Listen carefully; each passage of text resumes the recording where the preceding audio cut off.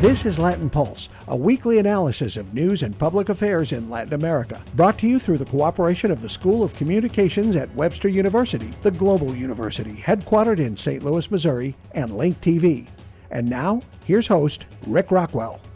Bienvenidos and welcome to Latin Pulse. This week, we're coming to you from Vienna, Austria, and Webster University's Global Media Trends Conference. But our attention is on Cuba as it prepares for a visit from Pope Francis. We'll also discuss violence and religion in Latin America. But first, Natalie Ottinger has our weekly review of news from around Latin America.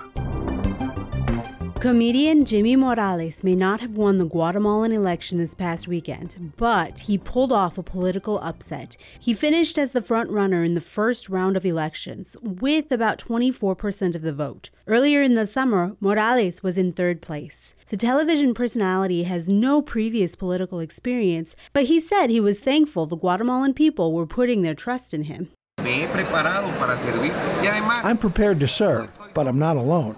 One man cannot change the nation by himself.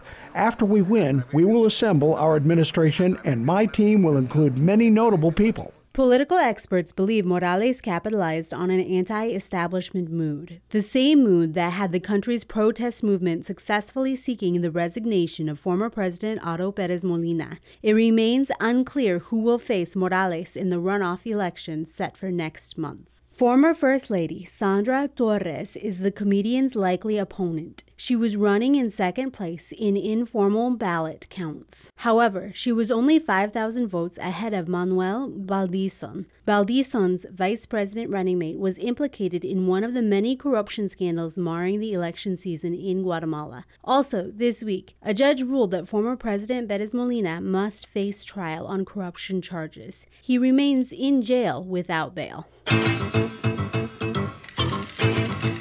Investigators for the Inter-American Commission on Human Rights says the Mexican government botched the investigation into the kidnapping of 43 students last year. The government had said students were turned over to a drug gang by local police. The government blamed the gang for executing the students and burning their bodies. However, the Inter-American Commission report said the government's investigation was flawed and ignored much of the forensic evidence. The report said there is no forensic proof to support the government's theory of the case. This finding vindicates the parents of the students who have long protested that the government was covering up the real story. Mexico's president has promised a new investigation.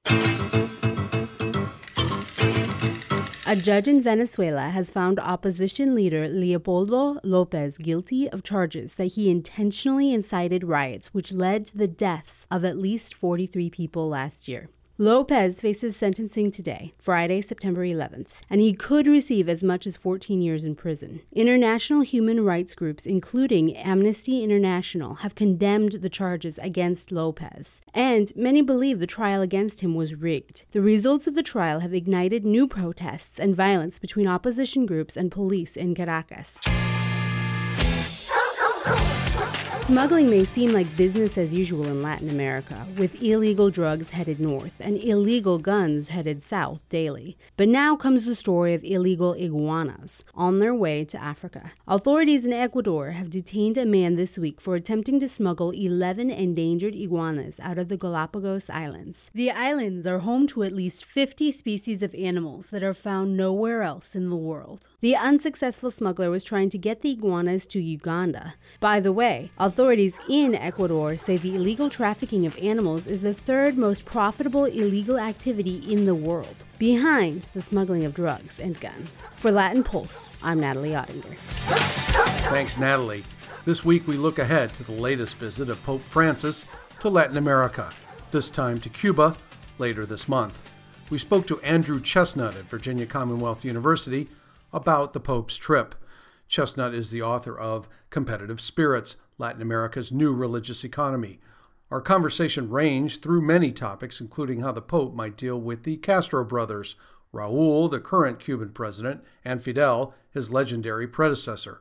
We also discussed the controversial canonization of Father Junipero Serra, a Franciscan missionary who founded missions from Baja California to Carmel, California, when the area was part of Mexico. Here are excerpts from our conversation recorded via Skype from Richmond, Virginia. I would say that in this case, the visit really is more connected to his diplomatic triumph and really being the architect, the lynched person, if you will, of the diplomatic rapprochement, of restoration of diplomatic relations between the United States and Cuba, which had been broken for over 50 years. So, yeah, I really think that even more, while the religious front is obviously very important too, the paramount reason here really is the victory lap for the great diplomatic achievement of restoring the relations between these two North American neighbors. He is one of the most unpredictable popes that we've ever had, but there should be some predictability to this particular trip, yes? We won't expect any, pointed, direct criticism of the regime, particularly since there has been a detente and opening in recent years, in large measure due to the efforts of the Vatican going back to the 1990s, particularly on the religious front. Greater measure of religious liberty in Cuba than there's ever been. Religion in general across the board really seems to be resuscitating on the island. So I'll expect kind of more a continuing engagement rather than any kind of sharp or pointed criticism that some in the United States, particularly some of the Cuban Americans, might wish for. Also on the religious front, Cuba is the least Catholic country of all Latin America. The last statistics I looked at from a recent Univision-sponsored survey earlier this year show that only 27% of Cubans are Catholic.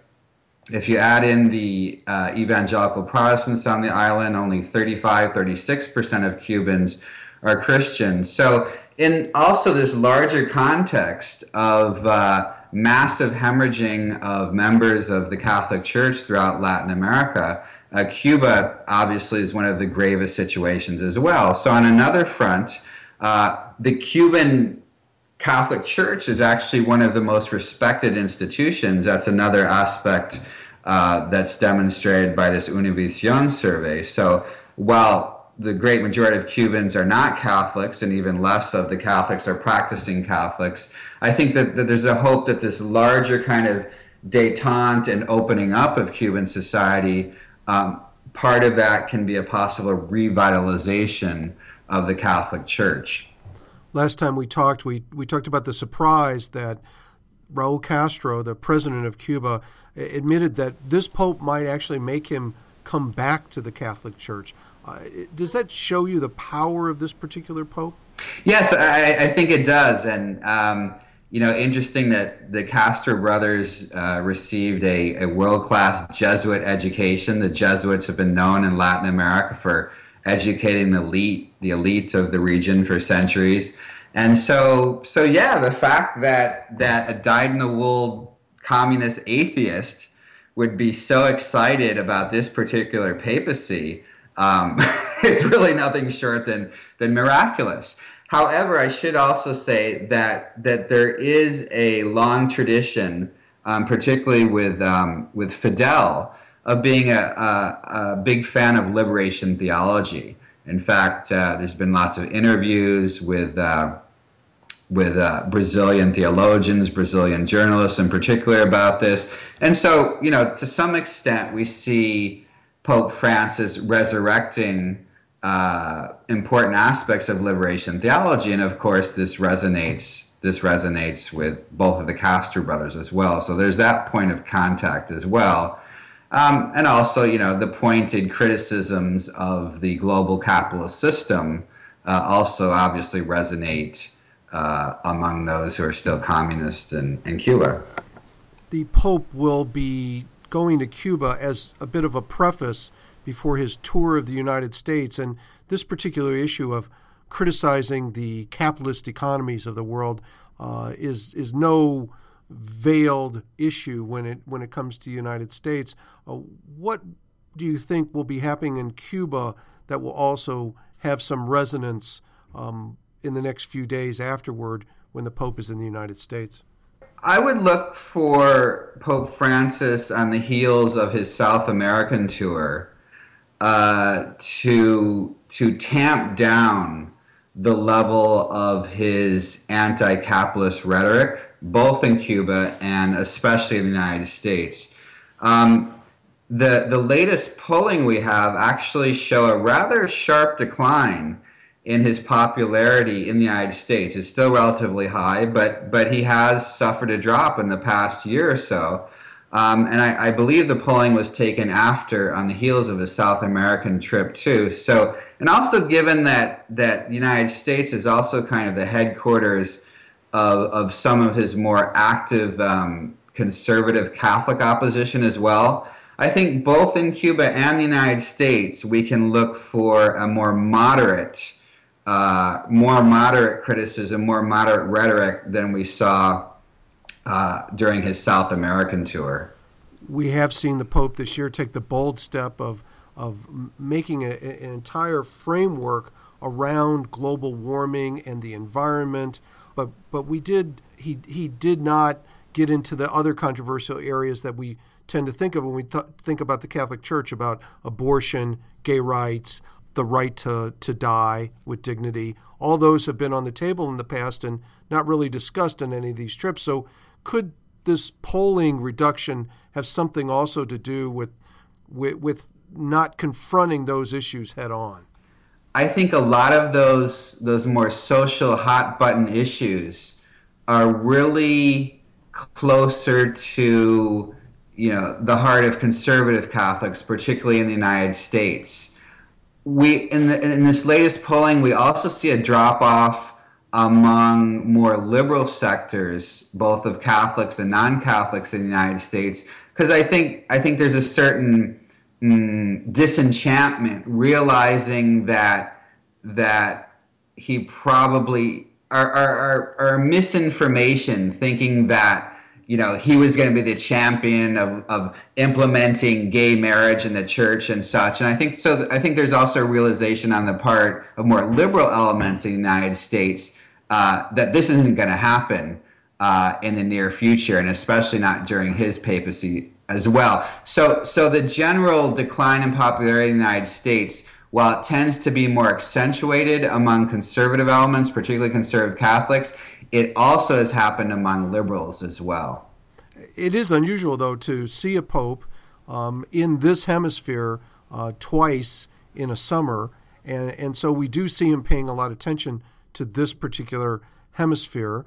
Again, his Latin American background adds to that, but we haven't talked to you since that Andean trip. Do you think there's something to note about that Andean trip that will help us understand the Cuba trip and the trip to the United States? I think one of the highlights of it was his fullest apology yet ever from the Vatican of the Church's role in the conquest and colonization of Latin America, particularly vis-a-vis the indigenous populations, because he was mostly in countries that have very large indigenous populations. In the case of Bolivia, actually the majority are indigenous.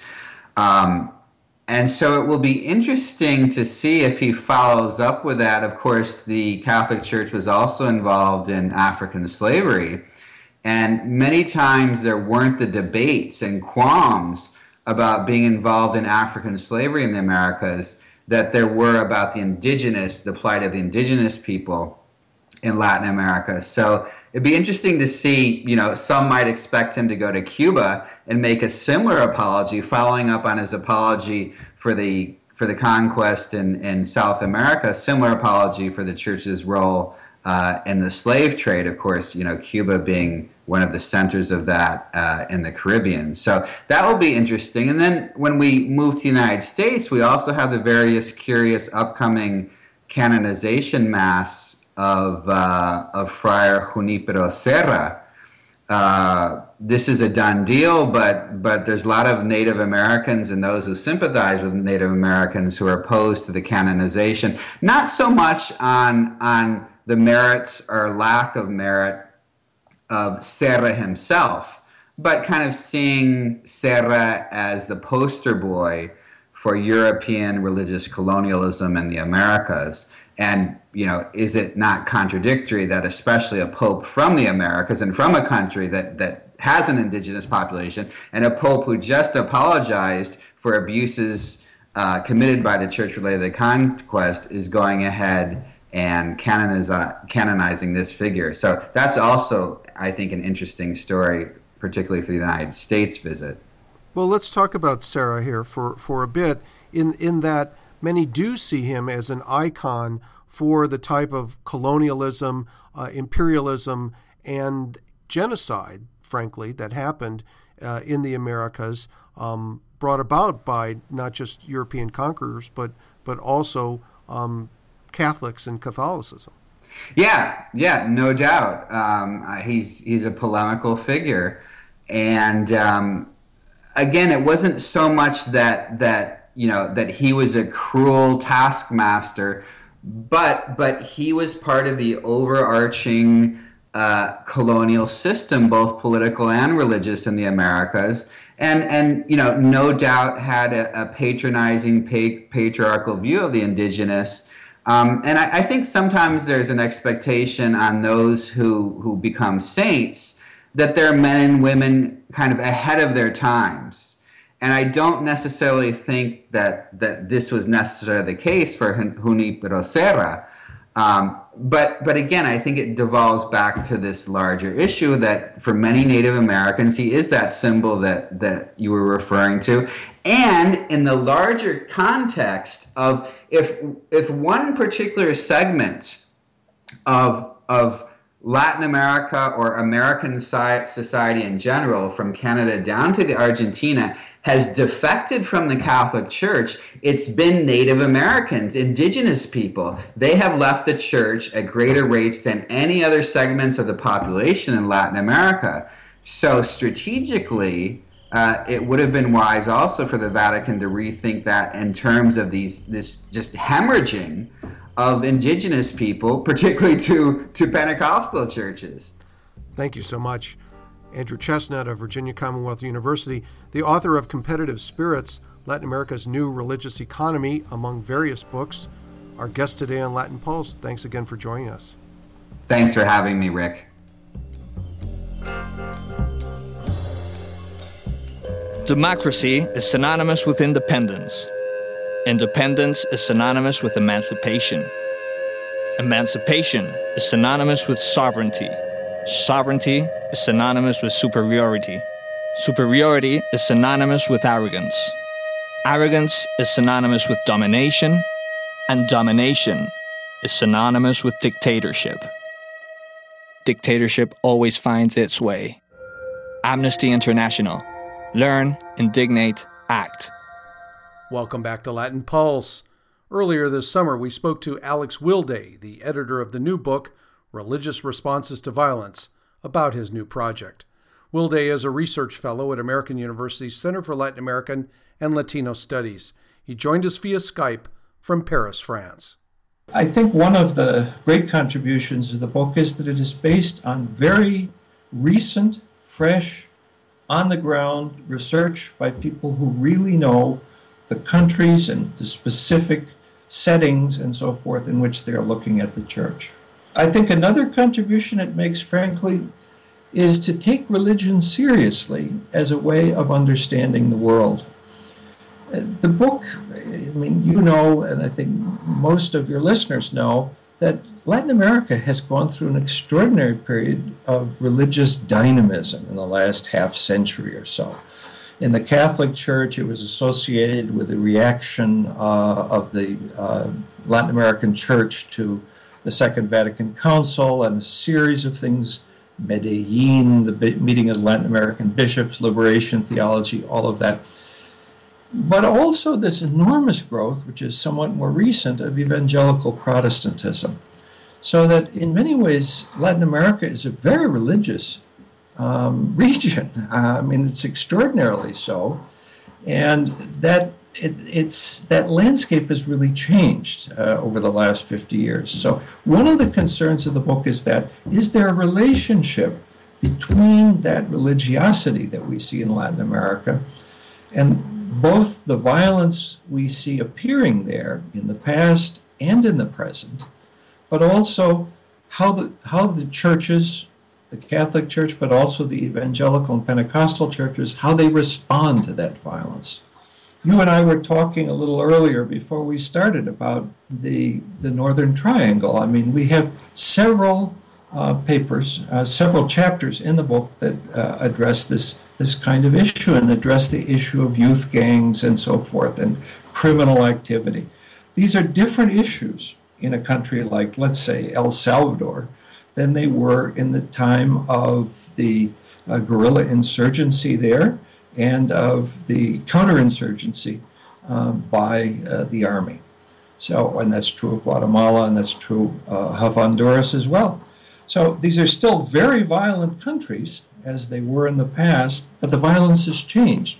So how do religious actors understand this change? And do they still try to do something about it or not? Or do they just stand aside? Those are some of the kinds of questions that we were trying to address in the book. So I will ask you then, what are some of the answers that you and your authors found specifically in those cases where you see liberation theology being very controversial during the Civil War period, and then some would say going away, and now perhaps with the Pope's influence coming back? But does liberation theology speak to the conditions in Honduras or in El Salvador? Well, I think it does in several very basic senses. Liberation theology was very much linked to the notion of accompaniment, pastoral accompaniment, or acompañamiento. But the idea that the church had to live close to the people, be very much involved in their struggles and in their lives, and not to sort of represent them, but to be a witness and to accompany them, which is, of course, the exact translation. I think that idea, which is very much part of liberation theology, survives. It has survived. One of the authors refers to it as liberationist spirituality. And it is liberation theology which no longer has this sort of Marxist overlay that it had in many during the 1970s and 80s, in many places, but it still has this radical commitment to the poor. That implies also, I think, something which liberation theology also has a great deal, I think, played an important role in legitimating. That is, that social conflict is part of democracy. So sometimes you get the feeling that, the leaders in office would, these social conflicts are just very annoying to them, and they wish they would go away, and they would like to have a lot of good press because they're trying to do the right thing. But the liberationists, I think, spoke, they were not the only people, but they did speak of the legitimacy of social conflict, and that was something that had to be accepted. That was kind of a new idea in the Catholic Church. The Catholic Church really, for a very long time, liked to have the idea that everything could be mediated, that the conflict could kind of, basically be overcome. That exists, but it also, there's a degree in which I think people understand that you cannot progress many times without social conflict. It's indispensable. So I think there's a greater awareness, at least in some sectors of the Catholic Church, of that in liberation theology. And, finally, I guess what I would say is that one of our chapters, actually by Virginia Burnett, historian from the University of Texas, very wonderful long chapter, argues essentially that liberation theology laid the groundwork for the church to accept the defense of human rights. And, I think that's a discussable proposition. I think there were various origins there, but it definitely is persuasive that there was something there in which, for example, facing violence day to day with their congregants, and indeed suffering it in themselves. Oscar Romero is just the most famous of the hundreds of martyrs, as you know, in places like Central America and South America as well. that they had to embrace nonviolence, active nonviolence, and human rights, the defense of basic human rights. So I think in all of those ways, there are interesting carryovers. But you're right, of course, it's not the same. Criminal violence is not the same. We have talked to some of your authors in the book in the past, and I'm thinking specifically of those who have written about Central America and the violence there. And some of the uptake I get from their work is that differently than the central government, which is not always present in countries like El Salvador and Honduras in the way that we in the West are used to governments having a presence, that the church is the one institutional presence besides the gangs. And we certainly see this in the fact that for a time there was a truce in El Salvador, there was an attempt at a gang truce in Honduras, and now that has broken down, the levels of violence are increasing in those countries, and the church may have been the real difference in those cases. Well, I think there is a role for institutional leaders like bishops, and in some ways that's what you're pointing to in the case of the gang truce in Salvador, although it's a complex reality and probably a little more complex than it's often understood. But I think what we found in our book about violence today, let's take Mexico. We have a wonderful chapter in there in Mexico on how the church is making an effort at the grassroots level with albergues, with shelters for Central American migrants that are being persecuted as they move through Mexico toward the United States. And she compares several of them. There's no question that her chapter very well reveals, I think, the general point that you're making, is that the church is present in ways that the government often is not. And she has a very interesting sort of counter case in that same chapter, which is essentially a case made up of people from the government and from Mexican NGOs, which could not be sustained at the same time that the two shelters led by priests, for example, in these two different regions of the country, went ahead. I'll give you one other example, if you'll allow me on this. We have a wonderful chapter by a young anthropologist on evangelical ministries in Brazilian prisons. And so here is a case in which ministries which are, the Pentecostal churches are not supposed to be interested in social issues, but they are interested in them sometimes in their own very special ways. They are a presence in those prisons, and what he gives you a sense of is precisely that they represent a kind of a presence that the government cannot. And he shows you that not only in the prisons themselves, but also in the neighborhoods where the kids who are in jail came from. They're the churches, and the government really is not. This is in real. Thanks so much, Alex Wilde, the editor of the forthcoming book, Religious Responses to Violence, and a research fellow at the Center for Latin American and Latino Studies at American University. Join us via Skype from Paris today on Latin Pulse. Thanks for joining us. Thank you, Rick.